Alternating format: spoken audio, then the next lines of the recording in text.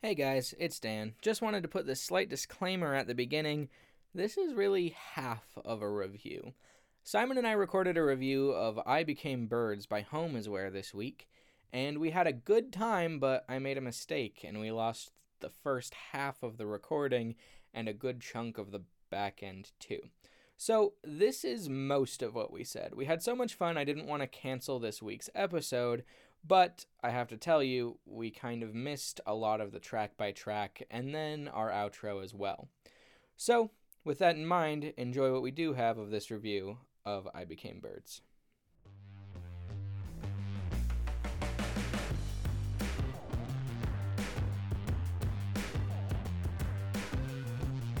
Gotcha, okay. Well, I like it. Mm-hmm. Thanks for that. Yep. Assisted Harakiri is actually a really good song. I Mhm. believe when I clicked on it on Bandcamp, it was the first song that was prompted. I think they can choose that. I didn't listen to it then, but now I can see why they did that. Mm-hmm. Because it's super catchy, it's punky, it like grabs you.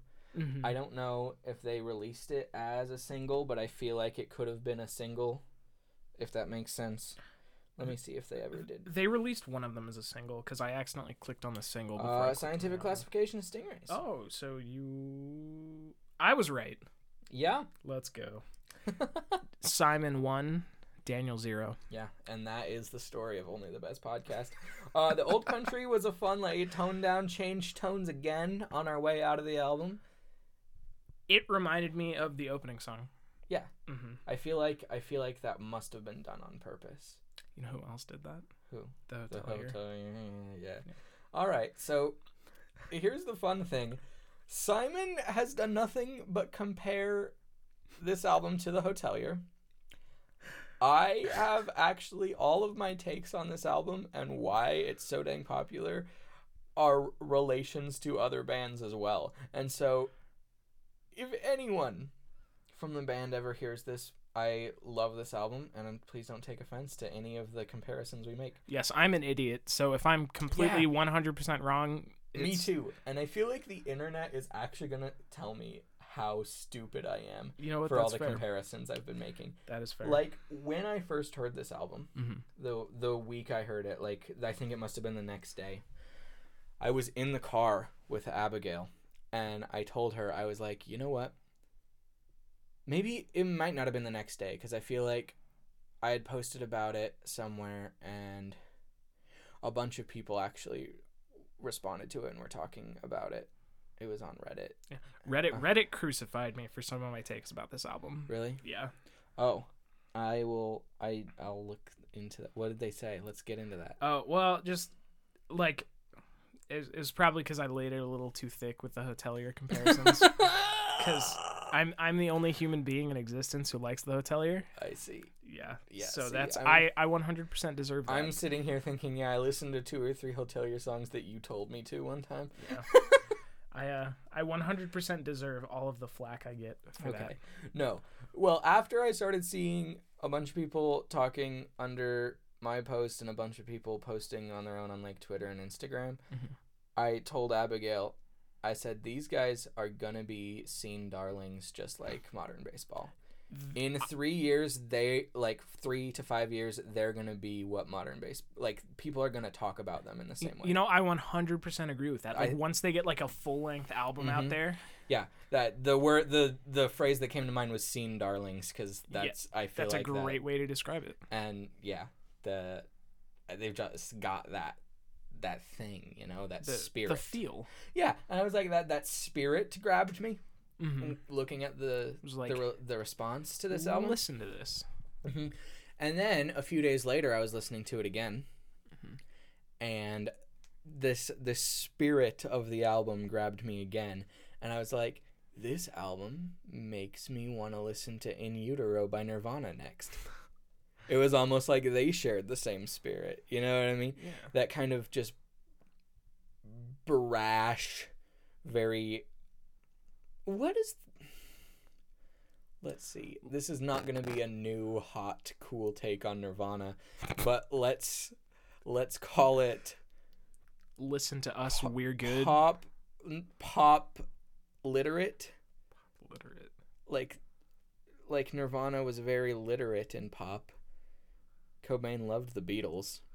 That he knew, how to write pops. You know what I mean? There's this knowledge that you've got to know to like make theory, songs. pop theory. Yeah.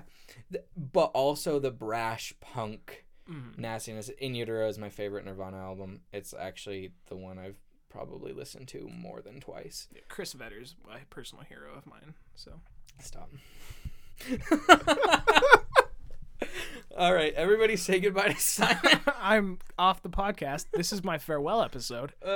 No. And so I was like, oh, it has the same energy as In Utero. And then a few days later, I'm listening and I'm caught by a third wave of the spirit of this EP. Mm-hmm. It came back again and it reminded me so much of Me Without You. I don't know who that is. Okay, well, they were a band that got popular by touring with Paramore and Brand New, and they were a post-hardcore band that the dude would scream about Aesop's fables and then start screaming in French, and then he started doing and then people thought it was a Christian band, and then he started singing about Islam, and they were like, so is this is he Muslim? And then he's got a lot of Jewish, so he's a very like those Abrahamic religions, and I think he says that he's just all of them or something. I don't know. I don't get it. It's a religious band. He screams in a bunch of different languages. And it's pretty cool. I'll send you some later. Oh, cool. Me Without You is fun and cool. They have an album. They have an album about a circus train breaking down in Mariah's Pass, actually, where we are recording. Oh, that's kind of cool. Okay, yeah. They have a whole album about a circus train and all the circus animals arguing with each other and stuff up there. It's interesting. Very, very weird. And I'll send you some. The spirit just felt the same again. Okay. All of the three bands that I felt the same spirit as, they all have really emotional fan bases. Just very, very tied to them.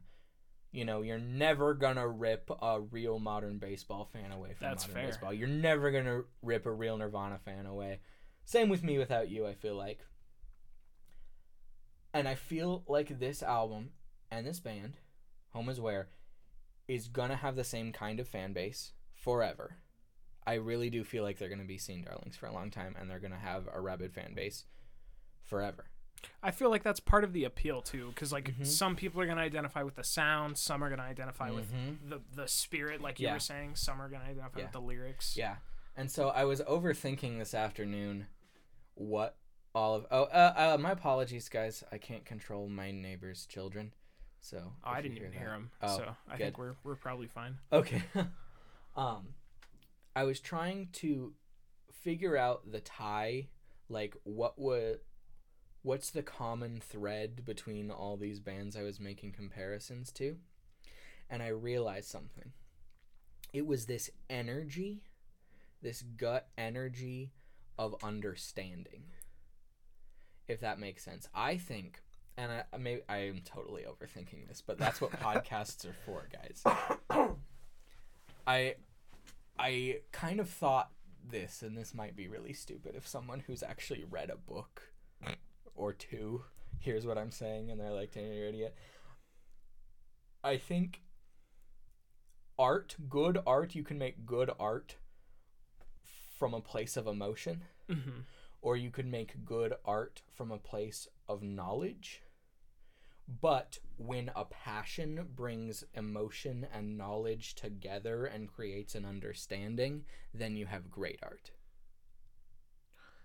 So, let me see what I like. I like that. Yeah. So an emotional person, just an emotional person, couldn't just go be modern baseball. Modern baseball was the emotions of these people with their understanding of their own limits. They had, through all their records, you can tell they had an understanding of their own limits. They comprehended their limits. They comprehended their scene. They took their emotions, took their passion to bind those together, and built understanding. Same with Nirvana. Nirvana, they all had very, very real comprehension of the musicians that came before them in rock and roll. They had very good comprehension of the scene they were in Seattle. They had emotions that were tied together in the passions, and then there's just this understanding of the music that comes out. I think that's a great way to put it. Mm-hmm. Yeah. So, I just agreed with you agreeing with me. Sorry. No, you're fine. No, yeah.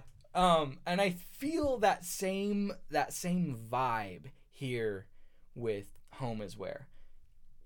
When I hear just the raw emotion in the tracks themselves, when I hear the understanding, the comprehension of poetry in their lyrics, when I see they make posts or on their Bandcamp, I don't remember where I saw this, where they said, hey, if you can't afford to get this album, just PM us and we'll send you a download link.